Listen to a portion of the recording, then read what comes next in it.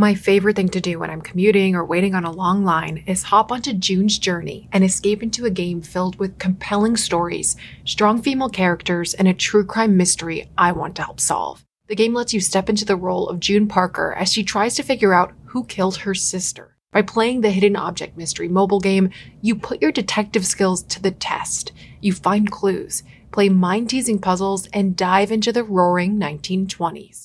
I'm on Chapter 4 and still trying to figure out how these clues will help me crack the case of who did it and why.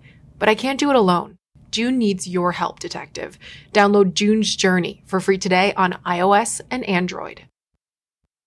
Wedded Bliss turns into a dark mystery in Lucy Foley's The Guest List. The thrilling mystery is set on the coast of Ireland, and it's my latest pick to listen to on Audible. The twists and turns do not disappoint. Listening to it felt addicting because I needed to know what happened next. The time is now more than ever to embrace the breathtaking, sinister, and shocking audio titles, especially with brand new exclusive thrillers that are guaranteed to keep you on the edge of your seat.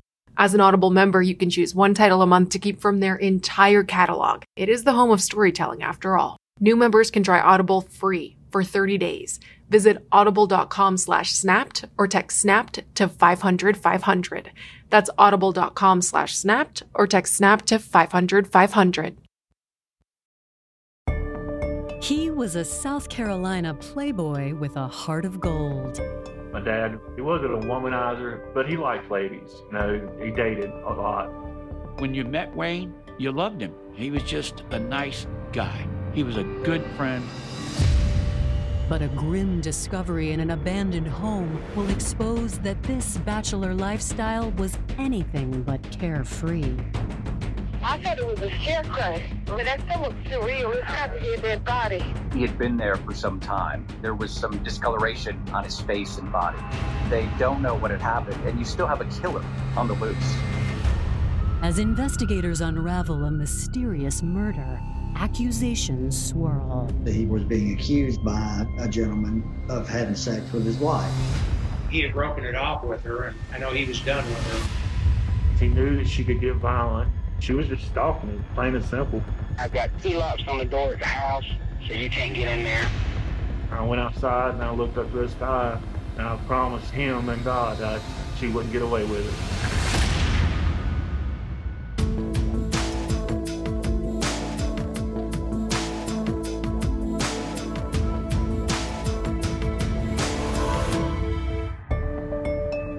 January 24th, 2001, Conway, South Carolina.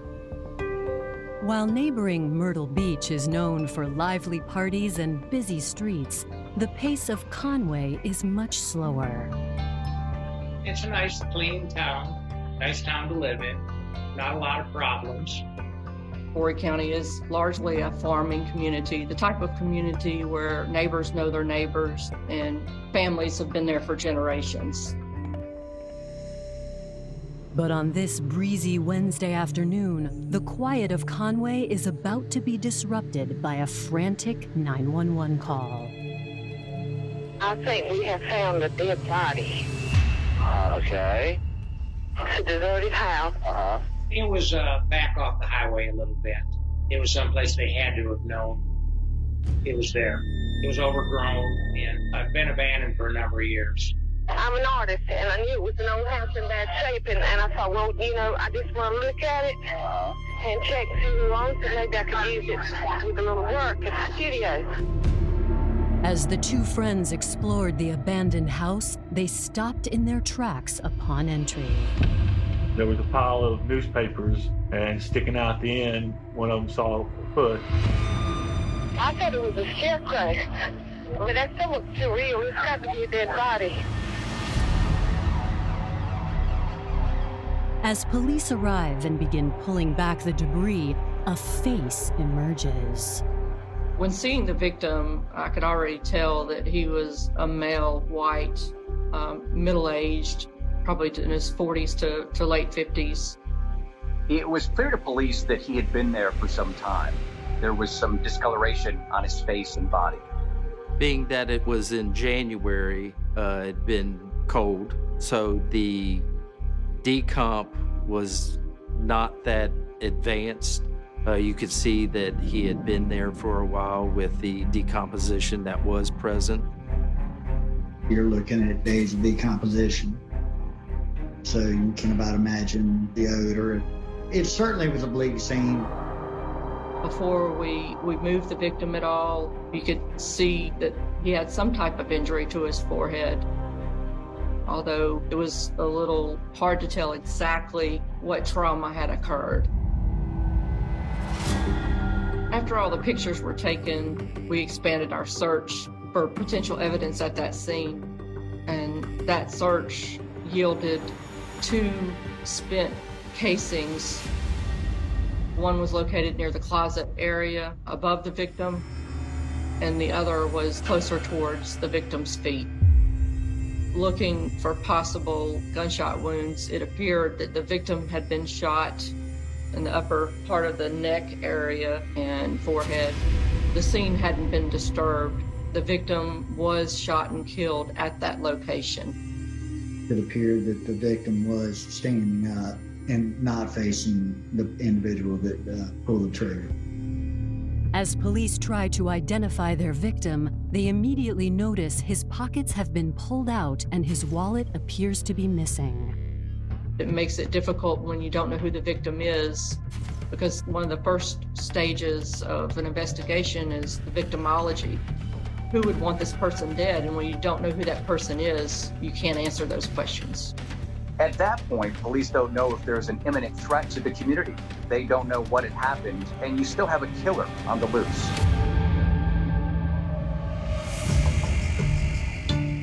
That evening, the John Doe is transported to the coroner's office, where police hope an autopsy will assist in identifying him. As they await the results, investigators do what they can with the limited information in their possession. We checked missing person reports that would match the description of our victim. Scouring the reports, one case from a nearby town stands out. It was relayed to the investigators that they had a possible match. A white male was missing who appeared to fit the physical descriptors. The victim was the subject of the missing person report out of Myrtle Beach. The missing report was of Wayne Coates, who was a local resident here. Wayne Coates was last seen January 5th. The information that we had was he was driving a SUV, Ford Explorer, that he was 53 years old, about 160 pounds with a mustache, was not dating anybody at the time, had a number of friends. Hoping to get more information on Wayne, Horry County Police reach out to Wayne's closest relative, his 32-year-old son, Kenny. Last time I saw him was December 28th of 2000. He called my mom on January 5th to see how I was doing, to check on me. And then towards the end of the month, I get a call from my aunt, Linda, wanting to know if I know where my dad is. Apparently at this point, he's been missing for over 3 weeks, going on 4, and nobody had any idea where he was. We had to try to figure out what had happened. Kenneth Wayne Coates was born and raised on the South Carolina coast. All of my dad's family was from that area, the Grand Strand area, Pocastee, Surfside, Garden City. I have family all through there. Wayne was from Aner, which is just west of Connolly. Growing up, Wayne proved to be a hard worker, a gifted athlete, and the life of every party. He worked hard for what he had. He didn't expect any handouts. If he wanted something, he would go get it. What Wayne wanted most in high school wasn't recognition or achievements. It was a pretty classmate named Margaret Taylor. My mom and dad met at a skating rink in North Myrtle Beach. They got married in 1966. Eager to provide for his new bride, Wayne enlisted in the military. He was a combat engineer, went to boot camp and I think AIT in Leonard Wood, Missouri, and then he got stationed in Germany.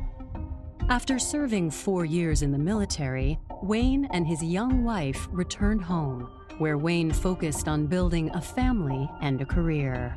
My father was a structural engineer, but he trained himself.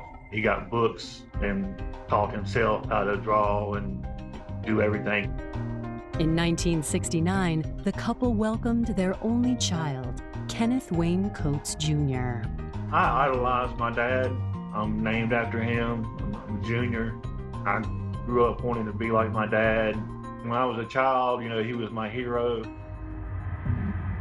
While his bond with his son only deepened over the years, Wayne's marriage to Margaret took a different turn.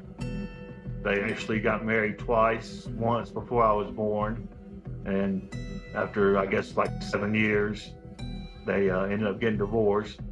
But then they wanted to give it another try for me, and they got married again for about 3 years. But when the couple divorced a final time, Margaret and Kenny moved to North Carolina, while Wayne remained in Myrtle Beach. I still had a relationship with him. I would go down and spend the summers down there with him. And my mom and I would always go back to the beach area to visit relatives at Christmas time. So, I still saw him and spoke to him on the phone regularly.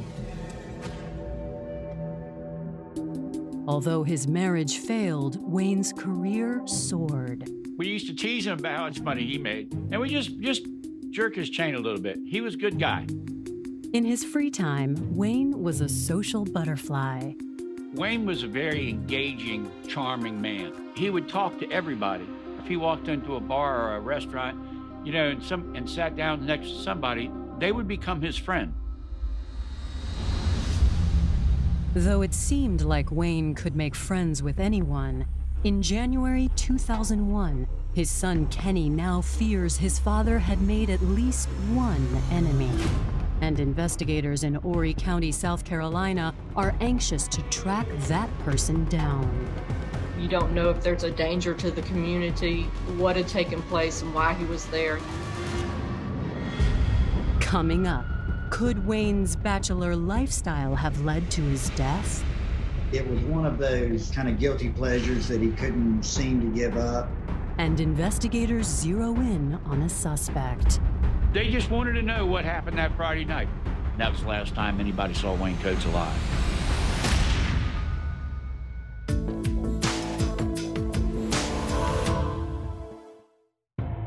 Detectives in Horry County, South Carolina believe the body they've discovered in an abandoned farmhouse is that of 53-year-old Wayne Coates.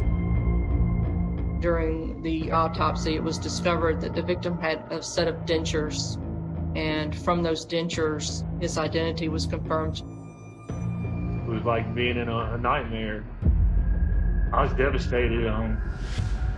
That's the hardest thing I've ever had to go through. I'd go days without eating, days without sleeping. Hoping to figure out a motive for Wayne's murder, investigators learned from Wayne's son Kenny that his father was known for his extensive dating history. My dad, he wasn't a womanizer, but he liked ladies. He dated a lot when he, after him and my mom divorced, and I met a lot of his girlfriends. He was just a very charming guy. And he was very good with the ladies. He was very quick to chat up a lady, a charming smile, and his eyes would light up. The laid-back, low-country lifestyle suited a bachelor like Wayne well, until he met a woman that would change his life forever, Wanda Haycock. Charleston, South Carolina native Wanda Ward was a free-spirited person by nature. She's beautiful, she's charismatic, she's outgoing, she's got a great personality. Wanda married young and settled down in Conway with her husband, an Army veteran turned plumber named Bo Haycock. She met her ex-husband in Charleston, and they got a divorce. They were married at least 15 to 20 years. She was a stay-at-home mom. In her early 40s, Wanda re-entered the dating scene and soon fell head over heels for the notoriously charming Wayne Coates. He was very nice to her, he opened doors for her. He pulled a chair out for her. He was just a real gentleman. you know. So I'm sure that was very attractive to Wanda because she wasn't used to that. She was petite, very, very pretty girl. She was absolutely gorgeous. Wayne seen her as eye candy, I think. Before long, Wanda joined Wayne at all his usual Myrtle Beach haunts. I met her when Wayne brought her into a bar. Seemed real nice. She was outgoing, fit in pretty good. You know, she took the teasing that girls got in and put up with a lot of the guys in there. She was always kind of loud, kind of wanted to be the center of attention. While Wanda's brash personality didn't always rub everyone the right way, it didn't bother Wayne one bit. I think that her personality fit in to him nicely with his personality and his outgoing spirit. They got along well. They had same interests, same social interests, it appeared. They seemed to be pretty happy whenever they first got together. She thought she had met a nice man, you know, somebody that was going to work with her, stand beside her. You know, she was planning on marrying him. Things between the happy couple moved quickly, and soon Wayne and Wanda decided to invest in their future together. Wanda and my dad did end up acquiring a couple pieces of property together. One was a condo townhouse in Myrtle Beach, and one was a manufactured home in Conway. Seemed like a normal relationship. Wanda and my dad didn't fight or anything, you know, at that time that I knew of. Everything just seemed normal. However, Wayne wasn't always an open book when it came to his relationships. By the late 90s, Wayne's friends noticed he didn't bring Wanda around as much as he once did. You didn't know how he was feeling. He'd never pour out his feelings to you and tell you that something was bothering him. By 1999, after 8 years together, the once burning flame between Wayne and Wanda flickered out. It's really hard to describe the relationship between the two of them because it wasn't a clean breakup. It was a breakup that she was doing her thing and having relationships with other men. He supposedly was having relationships with other women, and then they would get together. It was one of those kind of guilty pleasures that he couldn't seem to give up. It seemed Wayne was destined to be a bachelor for the rest of his life, but his son Kenny was holding on to another dream. My mom and dad were kind of joking around that maybe one day they would end up back together again. Just personally speaking, that was always my biggest dream.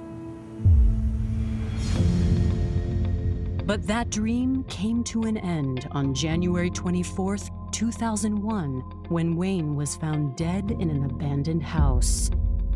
Now, sitting with Wayne's son Kenny, investigators need to piece together Wayne's final moments. I was with the detectives. It was a lot for me to do, but I dedicated myself. Kenny explains that this all began on January 5th.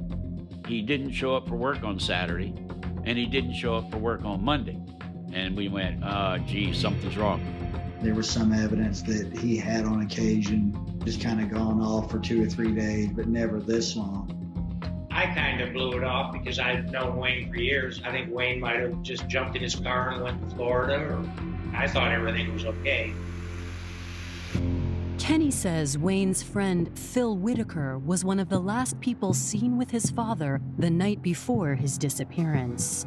If that's the last person seen with Mr. Coates, then you obviously want to talk to that person to get any information they may have, or to even see if they're possibly involved with the disappearance. Investigators track down Phil and bring him in for questioning. The police contacted me, and they came in and sat down and told me what they were there for, to inquire about Wayne Coates.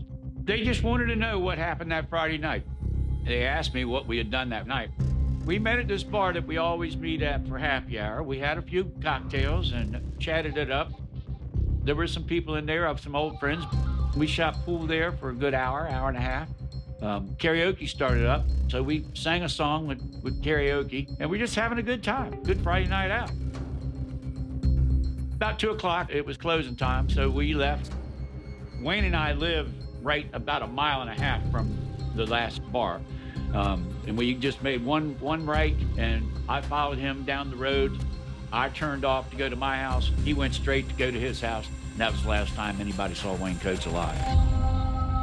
Police have to wonder, is Phil telling the truth? Everybody's a person of interest until we eliminate them. The cops asked me about if we run into anybody, if there'd been any arguments with anybody, and Wayne was non-confrontational. According to Phil, Wayne was in high spirits on the night of January 5th.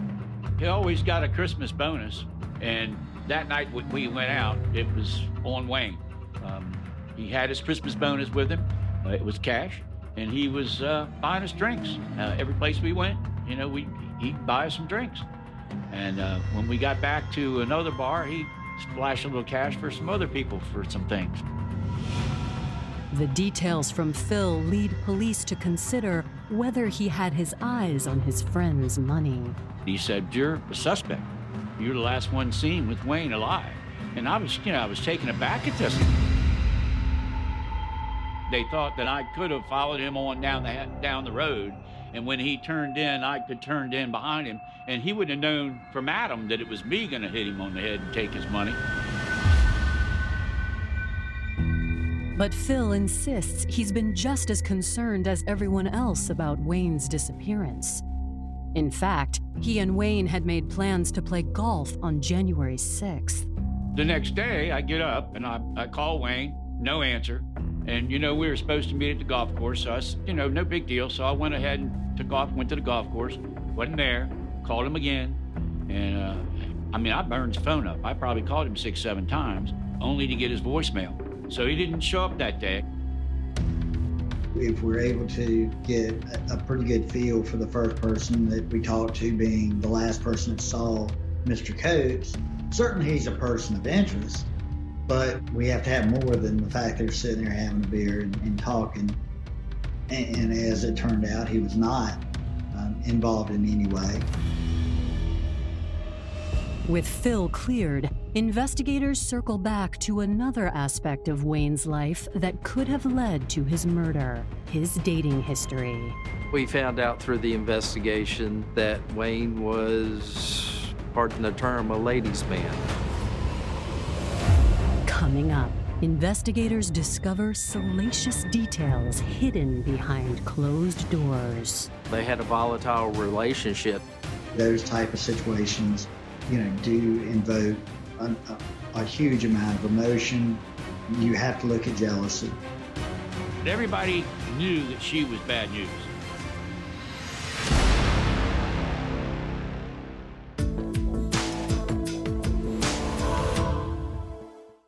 Hey, Snap listeners, did you know that according to FBI property crime data, most home break-ins happen in broad daylight? As the days get longer this spring, protect your home with Simply Safe. It's the award-winning home security I use and recommend. When the weather is nicer and daylight is lasting longer, I find myself going out for walks and out of the house more. That's why I like Simply Safe to protect my home 24/7. Simply Safe offers advanced technology to protect every room, window, or door of your home while cameras keep watch for suspicious activity 24/7. Plus, you install the system your way. It's easy to do it yourself or get the professionals to do it for you. You can test it out, absolutely no risk to you, with Simply Safe's 60-day risk-free trial. I like Simply Safe because it's customizable for everyone's personal needs. I love to use the video doorbell for my packages and feel more safe when I'm home alone. I even installed a smart lock at my parents' house. It gives our family both ease of access and peace of mind. Protect your home today. Our listeners get a special 20% off any new Simply Safe system when you sign up for Fast Protect monitoring. Just visit simplysafe.com/snapped. That's simplysafe.com/snapped. There's no safe like Simply Safe. Do you ever wonder where all your money went? Like every single time you look at your bank account? Honestly, it's probably all those subscriptions. I felt that way too, until I got Rocket Money. Rocket Money helped me see all the subscriptions I'm paying for, and it was eye-opening. Between streaming services, fitness apps, delivery services, it all adds up so quickly. Rocket Money is a personal finance app that finds and cancels your unwanted subscriptions, monitors your spending, and helps lower your bills. Rocket Money has over 5 million users and has helped save its members an average of $720 a year, with over 500 million in canceled subscriptions. Stop wasting money on things you don't use. Cancel your unwanted subscriptions by going to rocketmoney.com/Wondery. That's rocketmoney.com/Wondery. rocketmoney.com/Wondery. It's been nearly 3 weeks since murder victim Wayne Coates was last seen alive. Speaking to Wayne's friends, investigators in Horry County, South Carolina, learn that Wayne was a bit of a ladies' man. Wayne just had an air about him, an aura. And when he walked into the bar, if there was a new lady there, it wasn't 5 minutes before he was talking to her. And he was a charming kind of guy. And he would just, he'd become your friend almost immediately. And he was a ladies' man. He liked talking to the girls, chatting them up. He was like a social magnet. Whenever he walked into somewhere, I mean, people were just drawn to him. He was always described by everybody as a very charismatic person, very flirtatious. After interviewing Wayne's friends, detectives begin to wonder, could Wayne's philandering ways have gotten him into trouble? A man accused him of having an affair with his wife. According to one of Wayne's friends, Wayne believed the man was out looking for him.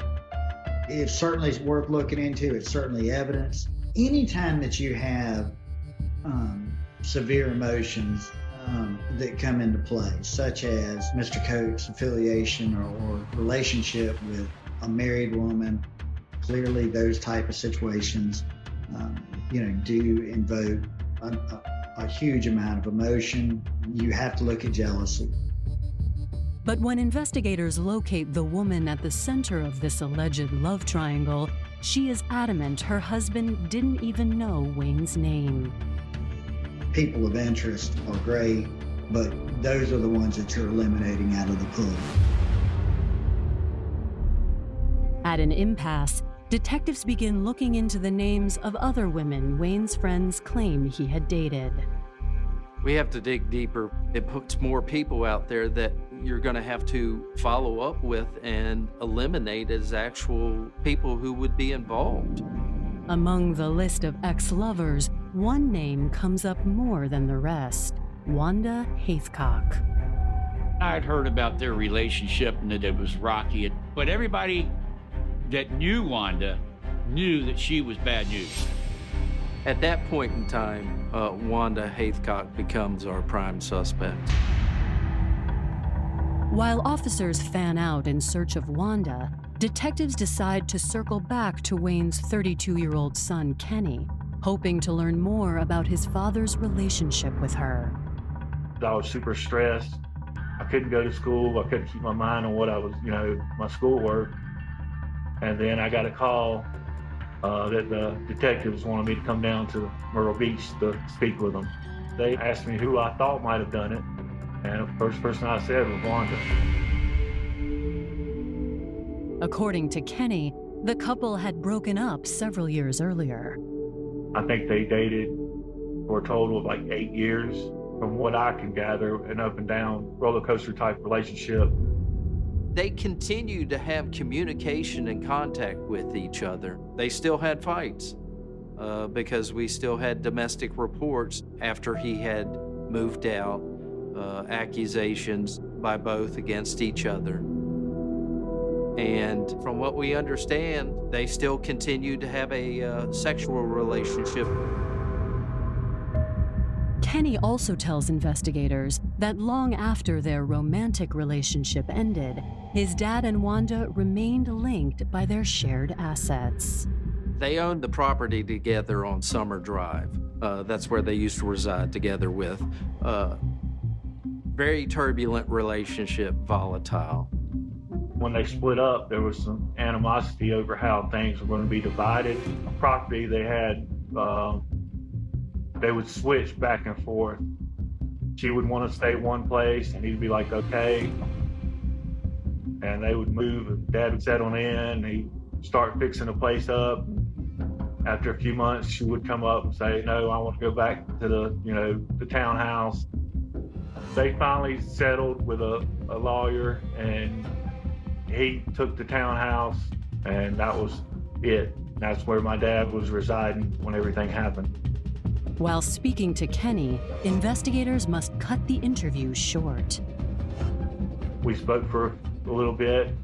They got an urgent phone call, and they had to go. They had found his Explorer. The location of the vehicle points detectives to a familiar name, Wanda Haithcock.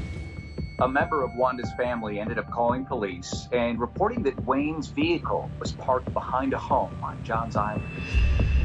It seems that when news of Wayne's death finally reached the Charleston area, Wanda's family grew uneasy.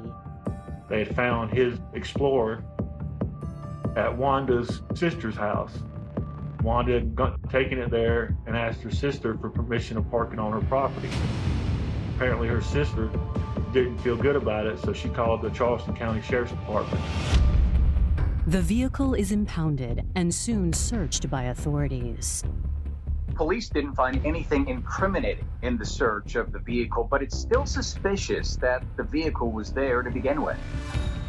The fact that she had possession of Wayne's vehicle tells us that she is most likely the last person to be with Wayne when he was alive.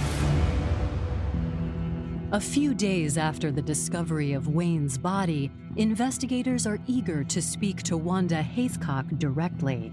But there's a problem. As soon as it was announced on the news that a body had been found at that location, Wanda went and checked herself into a mental hospital.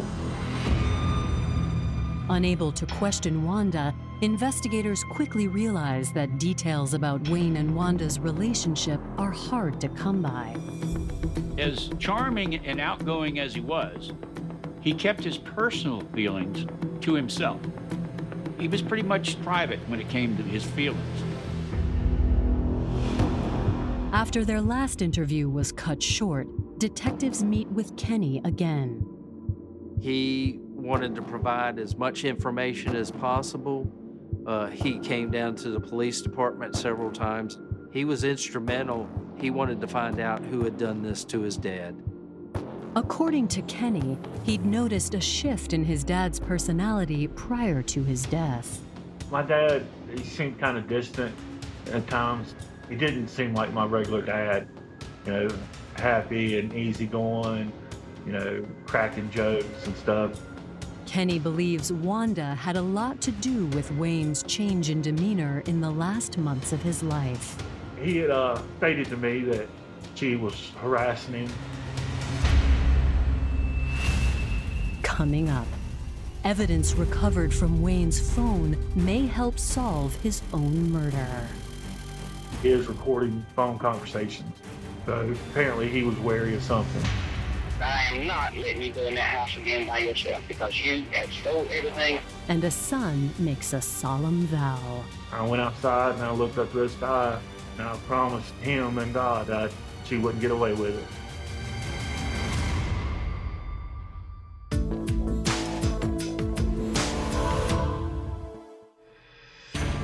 Authorities in Horry County, South Carolina, are zeroing in on their prime suspect in the murder of Wayne Coates, his ex-girlfriend, Wanda Haithcock. Everything pointed to Wanda. She was up to something. I said, if you want to find out what's going on, you need to find out what's going on with Wanda. She had been very volatile. She was known to have done some things that were out of the ordinary, committed some petty crimes against Wayne. According to Wayne's son, Kenny, the first incidents began in 1999, shortly after Wayne and Wanda broke up. She would constantly call him and harass him. She stole his golf club. She was just a bad person. Kenny explains his father had been so suspicious of Wanda that he'd begun to record their conversations. All right, to be left alone, I can't ask him what can't beg you. I don't know exactly his motive for doing it. I guess he was just trying to cover himself. Got 2 locks on the door at the house, so you can't get in there. My stuff is still there, Wayne. All you got to do is tell me what you want. I'll meet me over there and you can have it. But I am not letting you go in that house again by yourself because you have stole everything. What have I stolen? Damn clothes. Yeah, I did take some of your shirts. That's not the only evidence Wayne kept on hand. My dad had a stack of these pink papers where she had been charged for assault. She threw an iron and had him right in front of the cop. She got arrested. She was violent, I could tell. She was, without a question, described by many as the crazy ex-girlfriend. Kenny says every time his father would push her away, Wanda would come back with more demands. As far as I knew, the title deeds on the property were all settled. But she was always wanting more and more and more. She didn't want to work. She wanted somebody to just give her money all the time. And my dad, he was done with that. Wanda was very dependent on Wayne to provide for her. It appeared from what we were able to glean at the time that she wanted to maintain a relationship with him, and that he was not interested in continuing or maintaining a relationship with her. He knew that she could get violent. She was just stalking him, plain and simple. With a potential motive coming into focus, investigators look for evidence tying Wanda directly to Wayne's murder. For detectives, that begins by piecing together Wanda's whereabouts in the days and weeks surrounding the crime. From speaking with Wanda's sister, Cynthia Pryor, police learned that Cynthia dropped Wanda off at her mother's home on January 25th after they parked Wayne's vehicle on Johns Island. When detectives reach out to Wanda's mother, they learn Wanda had left behind a damning piece of evidence. Wanda's mother turns those items over to police, and when they search them, they find a receipt. They had found the receipts for the .25 caliber handgun. On January 29th, 24 days after Wayne Coates was last seen alive, detectives execute a search of Wanda's residence. I located several items when executing that search warrant, and the most important item was on a bookshelf in the living room. I located a live round of ammunition that was .25 caliber and matched the same brand that was located at the crime scene. We never found the gun, but I think that really solidified our position. On February 1st, 2001, detectives obtain a warrant for Wanda's arrest. I was with the detectives down at the police department. We drew up the arrest warrant for Wanda, and it was just a couple of days later before it was served on her when she was released from the mental hospital. When they finally said that Wanda was arrested for the murder of Wayne Coates, we all went, you know, we knew it the whole time. This was Wanda. Coming up, Wayne's friends and family endure the slow wheels of justice. I just, at some point, lost a lot of hope. It was like an ominous sign that she was going to get off.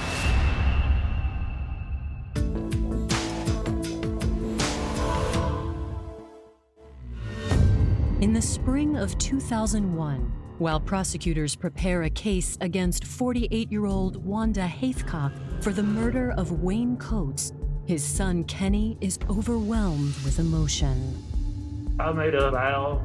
I went outside and I looked up to the sky, and I promised him and God that she wouldn't get away with it. Over the next few years, I've dedicated myself to that. I left school. I was never able to return to that. I quit my job. There was just so much to do trying to tie up the loose ends with this. As prosecutors build their case, their first hurdle is Wanda's purported struggle with her mental health. The trial, it got postponed a couple of times because she would go check herself back into a mental hospital, and she was on medication for depression, anti-anxiety, etc. The Department of Mental Health expert came down and had determined that she was unfit to assist her attorney in the trial of the case because she had not been under the effects of her medication, and that she would not be able to understand what was going on in the courtroom. The results of Wanda's mental health evaluation put pretrial proceedings on pause. Naturally, there was no way I wanted to go forward under those conditions, and the law specifically prohibits it. But what we were trying to do was get Ms. Hathcock a fair trial. So we all agreed that the best thing to do, Ms. Hathcock was going to remain in custody, but yet would be in a mental health facility, and we could give an attempt to see if she could regain her ability to understand what was going on and assist her counsel in her defense. I hoped that things would go quickly, that I would get my guilty verdict and she would get punished. And it just seemed to drag on and on, you know, up to almost 3 years. Finally, in 2003, Wanda is deemed competent to stand trial. She just continued to maintain the counseling and things like that. They did the same evaluation. She was fine. She was able to assist her counsel in her defense. Inside an Horry County courtroom, prosecutor Bert Von Herman begins to plead his case. Wayne's recordings of his conversations with Wanda help illustrate the conflict within their relationship. I'm so fed up with you. Like things are going wrong for you. Wayne, I have a quit running your damn mouth. While prosecutors don't need a motive to prove their case, those following the trial have their own theories. She is the only one that really knows what happened. Nobody knows but Wanda. She knew how much money he had. It was bonus time, and that he probably had his bonus in his pocket. And she killed him in cold blood for money. The motive was jealousy. Wanda wanted Wayne all to herself, and she felt that he was not there for her anymore. And I think he possibly could have broken it off completely with her just prior to the crime. She was very possessive of Wayne. I think Wanda was angry that my dad didn't want to be with her. She wanted to live an easy life, but wanted my dad to be the one to provide it, and he wasn't going to do that. Prosecutors present their theory of how Wayne's murder played out. Prosecution basically told the jury that Wanda had taken my dad out there, you know, that abandoned house. She had lured him out there on the pretense of possibly sex. She decided that if I can't have him, nobody will, and so she killed him. She took him inside, and she shot him first in the back of the neck, and then he fell down, and then she went and shot him with the gun between his eyes and shot him in the forehead.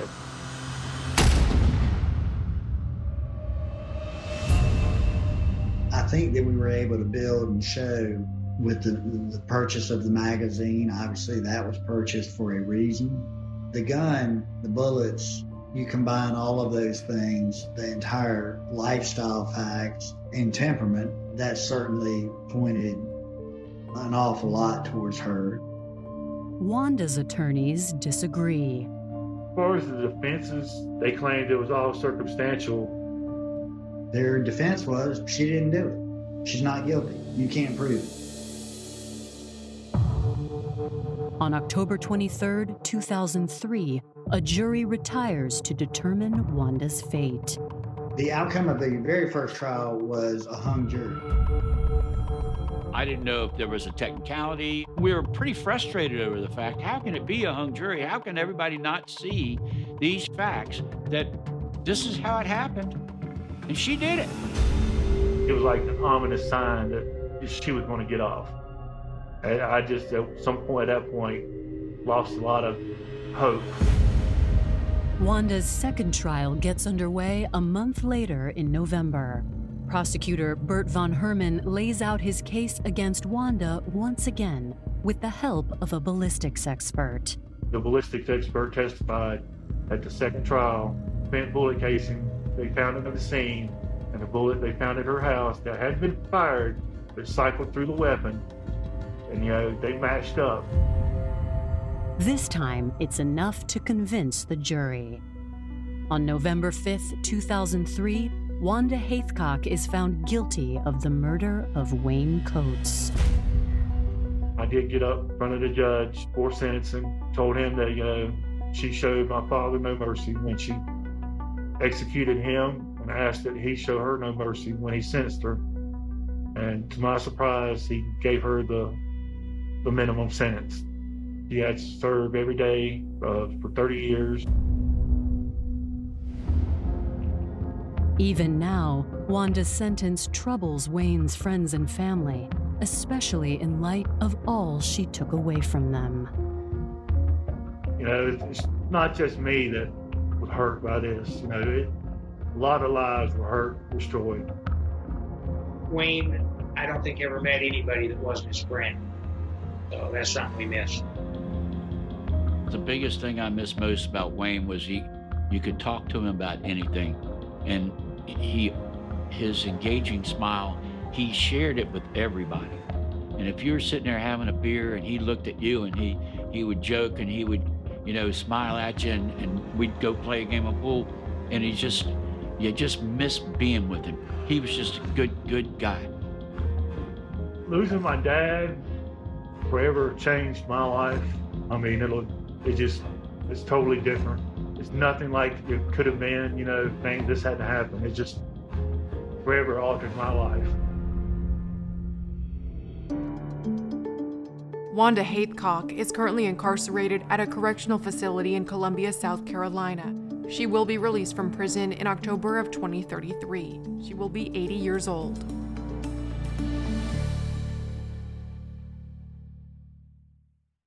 Welcome to Pura, the most pristine, safe, climate-stable city on Earth. A haven amidst the wreckage. Here, you're safe from heat domes, superstorms, water bandits in the outer lands. There's no crime in Pura, no murder, no suicide, and best of all, there's no cost to join us. In Pura, we promise to keep you safe. They killed her! You took everything! In a world that doesn't feel so safe anymore, we're waiting for you, here in Pura. The Last City is a new scripted audio drama from Wondery. Enjoy The Last City on the Wondery app or wherever you get your podcasts. You can binge all episodes of The Last City right now, ad-free on Wondery Plus. Get started with your free trial at Wondery.com/plus.